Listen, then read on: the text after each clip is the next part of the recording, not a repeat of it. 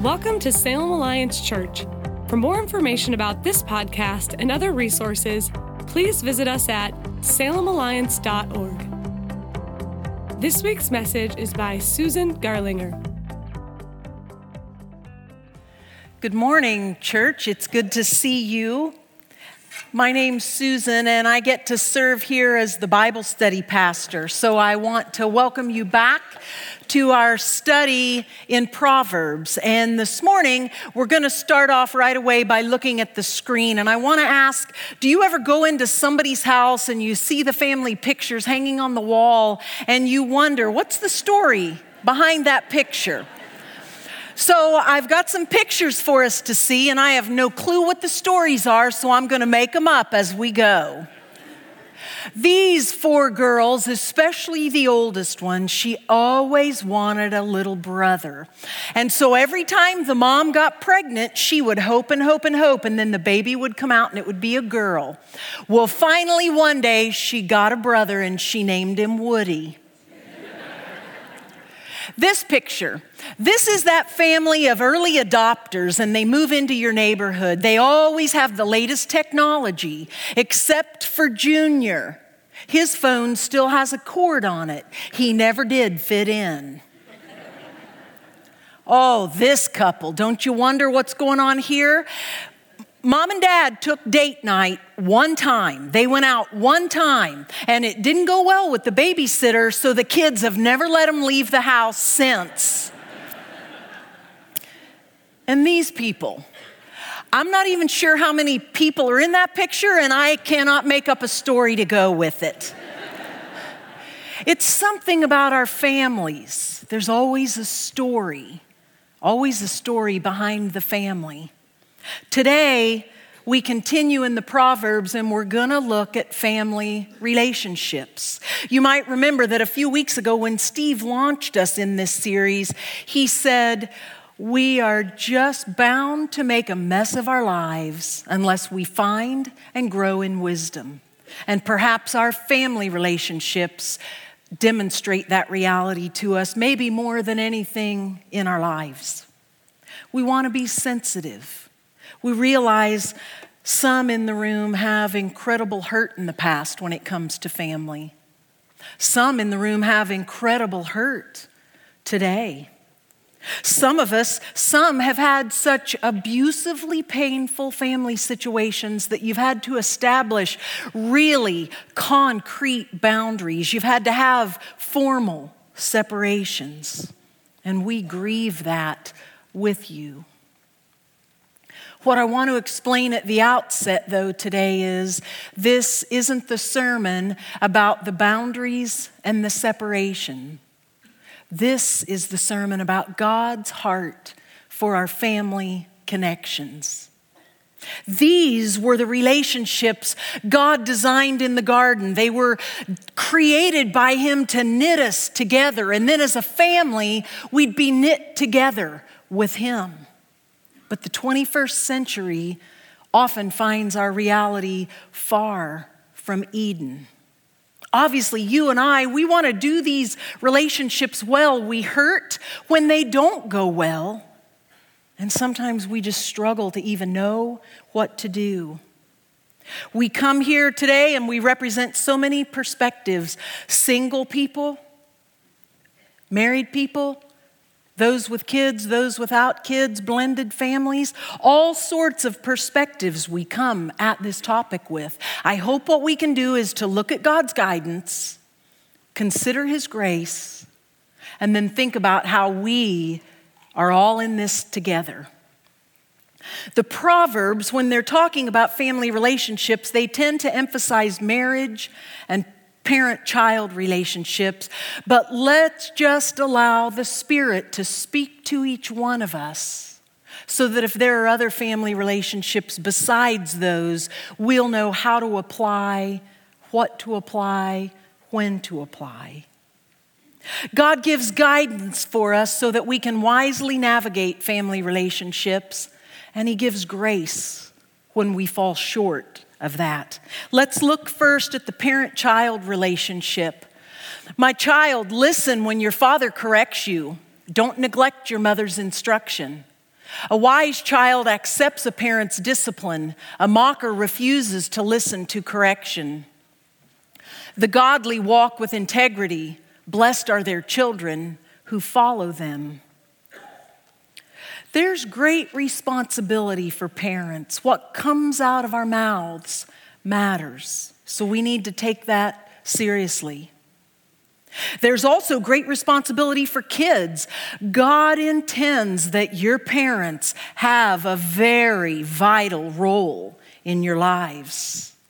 The wisdom writer suggests this rhythm or this pattern: godly parents establishing the right path and children learning to come along and follow that. We've talked before in this series in Proverbs that the Proverbs are probabilities, but they're not promises, so we always read them in the wholeness of Scripture. So let's look to the New Testament and see what we find about parents and children. Fathers, do not provoke your children to anger by the way you treat them. Rather, bring them up with the discipline and instruction that comes from the Lord. There's no place for arrogance in parenting.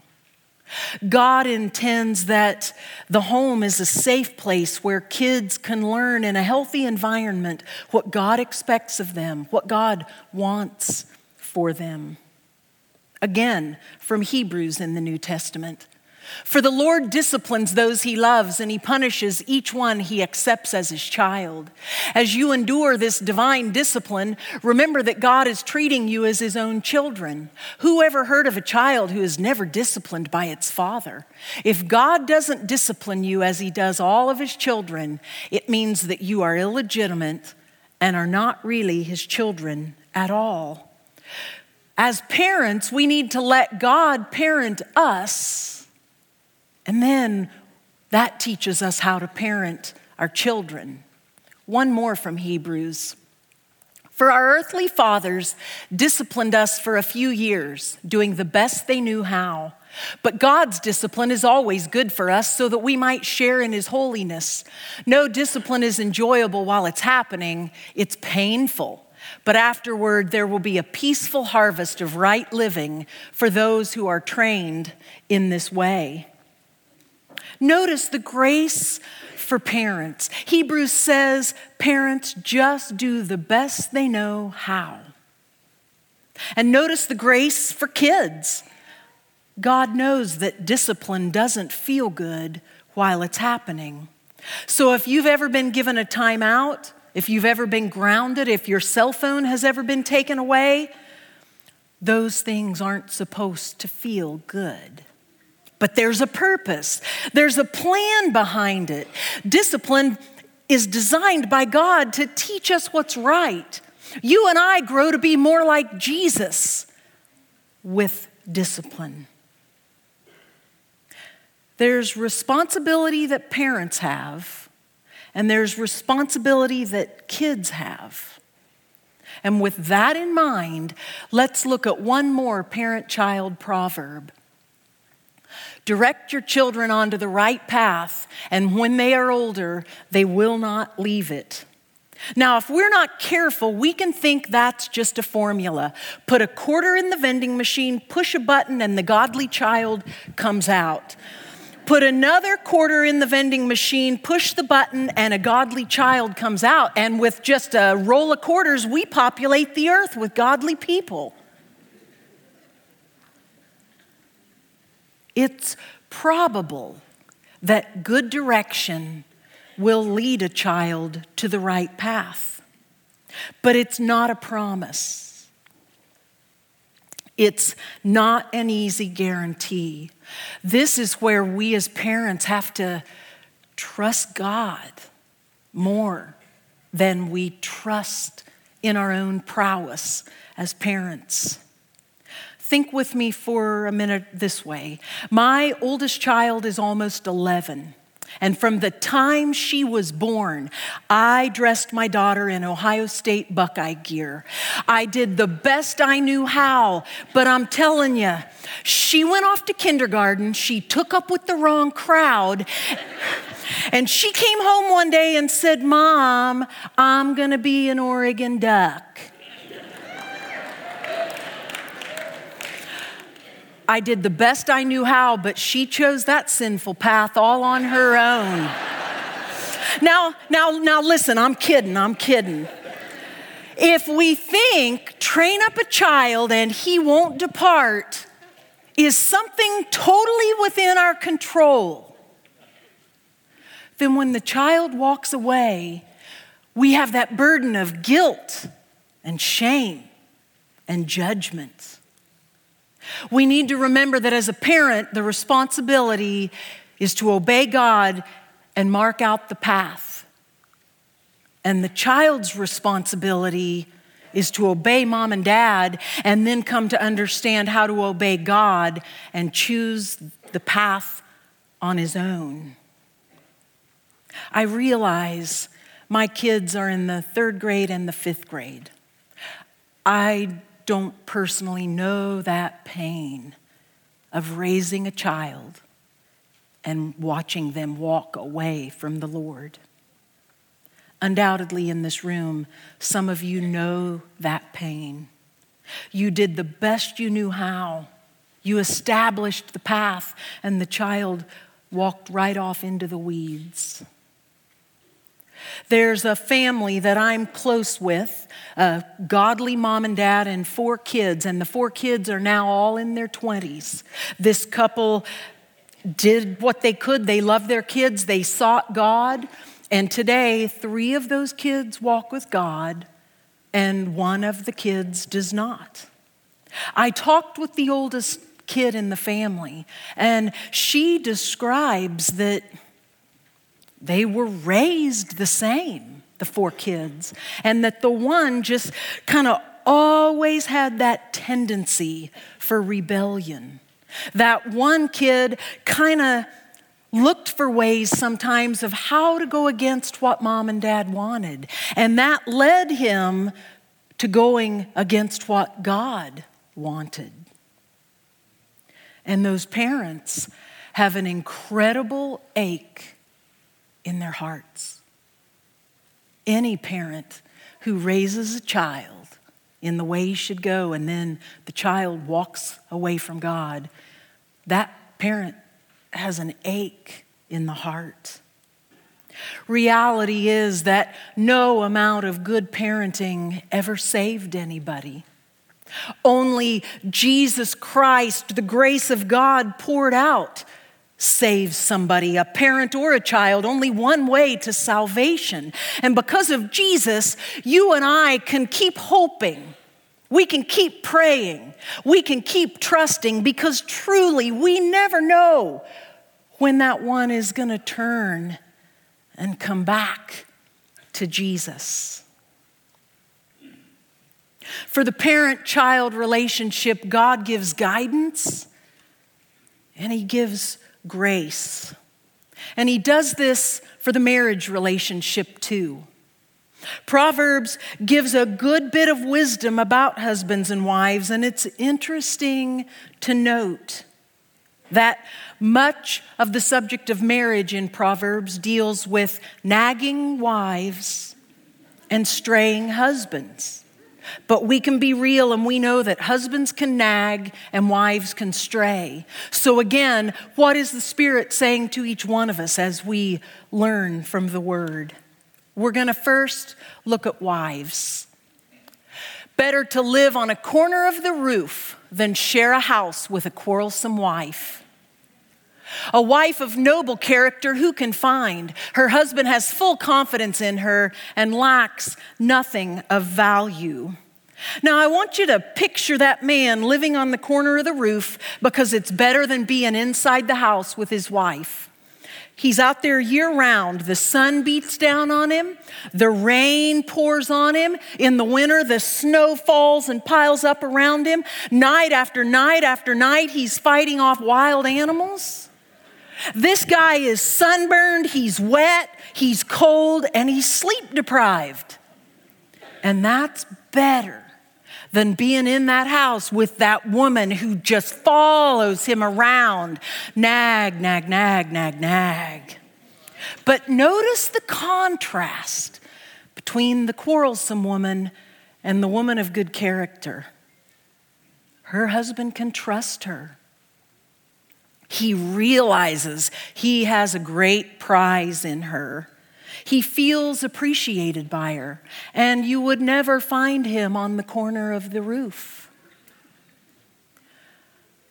Wives, friends, if you and I can support each other just in this, the world will be changed. If we cannot be women who nag and gripe and grumble at our men or about them, but if we can support and encourage each other in building our husbands up, it'll change the world. If your husband tells you that your nagging is about to kill him, that's probably what he means. And if that's you, there's no better day than today for you to turn and ask God to help you with healthier ways of relating with your husband. Brief, that's just very brief look at wives. Now, we're going to look at husbands. Drink water from your own well. Share your love only with your wife. You should reserve it for yourselves, never share it with strangers. Why, my son, be intoxicated with another man's wife? For your ways are in full view of the Lord, and he examines all your paths. Let's think about that word intoxicated. You're out in a restaurant with a friend and he slams one back, slams another and another and another and another. And pretty soon he's no longer thinking and he's just drinking. You've observed any number of points where he could have stopped, but every time the waitress came, he got out his wallet, he went through all the steps, he ordered the drink, he waited, and when it came, he slammed it back. He doesn't realize how stupid his behavior is, and he's not hearing you when you're saying, dude, let me give you a ride home. Somewhere between the first drink and drunkenness, he lost all sense of reason. And the wisdom writer compares a man's choices toward another woman to drunkenness.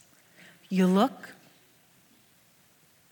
you notice, you stop, you linger, you lose track of all good sense like a drunken man.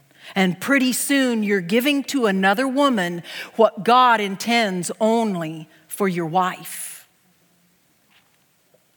Are you giving your heart to someone else? Are you giving too much of your time to someone else? Are you giving your body? If that's you, I urge you, there's no better day than today for you to turn around and go back where you belong. If your wife tells you she's not confident that she's your only one, that's probably what she means. Marriage is this relationship designed by God to be different than any other connection on earth. The wisdom writer gives us this guidance about our propensities toward being nagging wives or straying husbands. And then in the New Testament, we get the grace-filled insight to help us know what God wants and how we combat our sinful tendencies. Ephesians says that marriage is a mutually submitted relationship where the husband and the wife both lean in, they become one.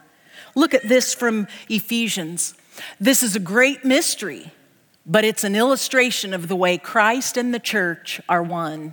So again, I say each man must love his wife as he loves himself, and the wife must respect her husband. Marriage is the only human relationship compared to Jesus and his church.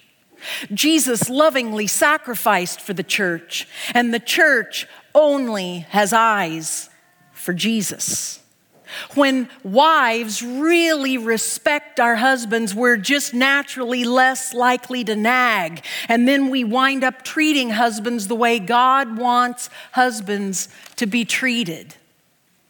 And men, when a man really loves his wife, she will really experience what it is to be his one and only.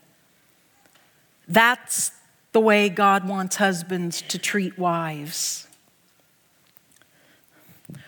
So we looked at parents, we looked at kids, we looked at wives, we looked at husbands, and man, if we could stay isolated from each other, it would go pretty well, I think.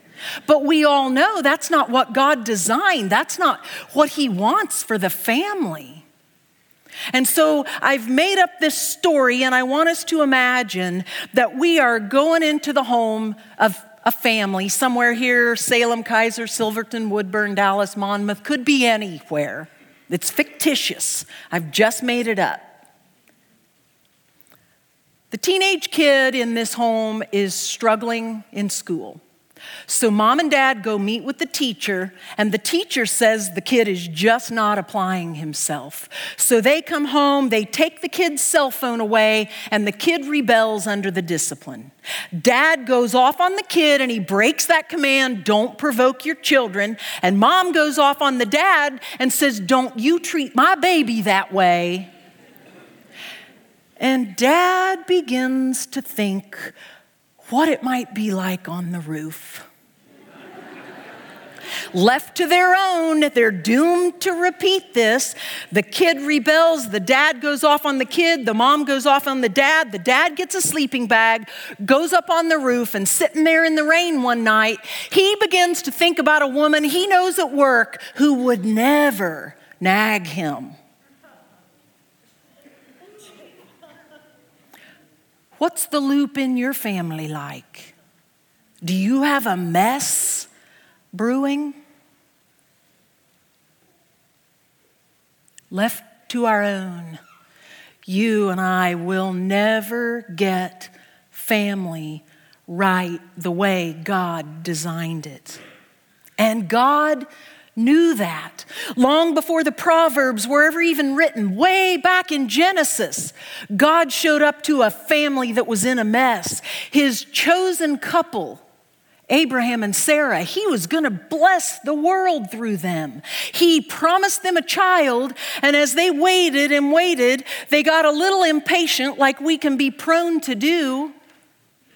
And Sarah had an idea that she didn't realize at the time was a really bad idea. She took her servant girl, gave young Hagar to Abraham, and Hagar got pregnant with Sarah's husband's baby. Then Sarah saw the error of her ways. So she took the poor servant girl, cast her out. And Hagar, pregnant, abandoned, and alone, winds up in the wilderness. And listen to this from Genesis 16. The angel of the Lord found Hagar beside a spring of water in the wilderness. The angel said to her, Hagar, Sarah's servant, where have you come from and where are you going? I'm running away from my mistress, Sarah, she replied. It's funny. I think the angel of the Lord already knew what was going on. I think that's why he was there. But it seems like he wants to give Hagar an opportunity to tell her side of the story. He wants to give her an opportunity to process. And then he acknowledges her plight. The angel also said, you are now pregnant, and you will give birth to a son. You are to name him Ishmael, which means God hears. For the Lord has heard your cry of distress. Hagar is the outsider in this story, and the God of the universe hears her cry? Could it be that God doesn't look at insiders and outsiders quite the way we're prone to doing? God's chosen couple and this servant girl now tied up in this family mess. And the angel of the Lord appears and says, I have heard your cry. I see what's going on, and it breaks my heart. Scholars believe that the angel of the Lord is actually the pre-incarnate Christ. This means that it's Jesus come to earth ahead of his own birth. Only a handful of times in Scripture does the angel of the Lord come, and it's always for a situation that has no solution other than Jesus himself. Jesus responded to Hagar's cries in the mess. And he'll respond to your cries, and he'll respond to my cries. God gives guidance for the family, and he gives grace for when we fall short. And today, here in the body of Christ, you and I have the opportunity to be in his new family. Galatians says that in Christ, we're all brought together into one big new family. It doesn't matter what race you are. It doesn't matter if you're rich or poor. It doesn't matter if you're male or female. The body of Christ is the family of God, and we're going to spend eternity together. Not as husbands and wives, not just as sibling groups. No, as the kids of God himself. And right now, we have opportunity to go from here today and point each other to God's guidance and to his grace. 3 things that can help us do that. The first, we need to learn to forgive one another. This is where we acknowledge the wrong and we entrust it to God. You and I can create a culture of forgiveness where we look at ourselves and we look at each other under grace. God forgave us, and so we'll work through forgiving each other. Forgiving doesn't mean that every relationship will be restored, but it means that if I'm going to forgive, I'll let go of my warped belief that I have a right to vengeance. Forgiveness doesn't mean there won't be consequences. We know that sin has consequences, but God will help us as we live in that tension. In order for us to be healthy in our families and to grow in this new family, we need to learn to forgive one another. Next thing, we need to learn to encourage one another. This is where you or I press courage into the heart of another person. My husband has done this well for me as a mother. And there was one particular time a couple of years ago that I think was a turning point for me. We were in a dead sleep the middle of the night, and we heard this disruption in our boys' room, and we ran in there and they were both vomiting. Nick looked at me like a deer in the headlights and he said, "Darling, you tell me what to do and I'll do anything you tell me to do. I'm yours, I'm helping." And so I gave instruction. The boys need baths, we need to launder their sheets, we need to clean up the mess. And right as we were starting to approach it that way, our daughter's door opened. Nick yelled, "Sweetie, nothing for you to see here, go back." Blah! She threw up out into the hallway. So the plan had to change, and it had to change quickly. I barked out different orders. We had to do it differently. And finally, working through the night, we got 3 little ones back into bed, and we went back into our bed, collapsed. And in that moment, Nick spoke into the darkness the sweetest words he's ever said to me. He said, "Darling, you are the Peyton Manning of motherhood."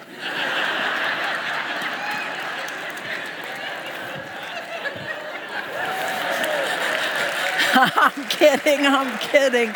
Now here, I wasn't laying there with a helmet and shoulder pads, but here's who Peyton Manning was as an NFL quarterback.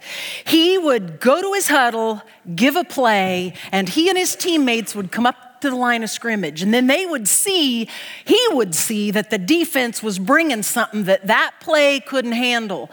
He would shout Omaha, and everybody knew he was calling a different play. And when he did that, his teams won. So that night in bed, when Nick said, "You call an audible like no other woman on the planet," I began to let his words sink in.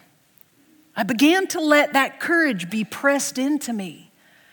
And I had to reckon with the fact that no matter what my kids throw at me, God can make me enough as their mom. So here's the thing about encouragement. You and I have to be close enough to each other in order to know what's going on, in order to speak those words, in order to receive those words. And here at Salem Alliance, we place a high value on people being together in groups. We've got them for kids, we've got them for teenagers, we've got them for college students, we've got them for adults, we've got Life Path, Bible studies, Hearts at Home, High Quest, grief support, community groups, all kinds of places where week after week, literally thousands of us come together, we lean in close enough, we share enough so that the others in the group know what's going on, and in that perfect moment, somebody speaks encouragement to someone and it presses the necessary courage into that person's heart. I celebrate with all of you who are experiencing that. But if you're here and you're not yet experiencing that, I want to remind you, next Sunday, 12:30, in the new Welcome Center, we are starting a new class where you can go and learn how to find your way here, how to lean in so that you will be positioned just where God would have you positioned to receive encouragement and to be able to give it to others. If you and I are going to live healthily in our families, and if we are going to live well in this new family, we need to begin to be able to encourage each other. Third and final thing, we want to serve one another. We can serve by stopping and paying enough attention and listening and then just praying for someone. We can serve by offering, what could I do practically to help you? Could I trim your hedge? Could I fix a meal? Could I, whatever it might be when you're with your friend. We can serve one another in that way. And then another very important way we can serve each other is to just honestly say when they need help beyond what we can give. We can serve someone by helping them find a counselor or find a group or find the particular service, the particular help they need. And I want to let us all know that starting next weekend, for 3 weekends out in the lobby, the Family Ministries team is going to be there. And they are going to be at our service to help us find help we need in these ways.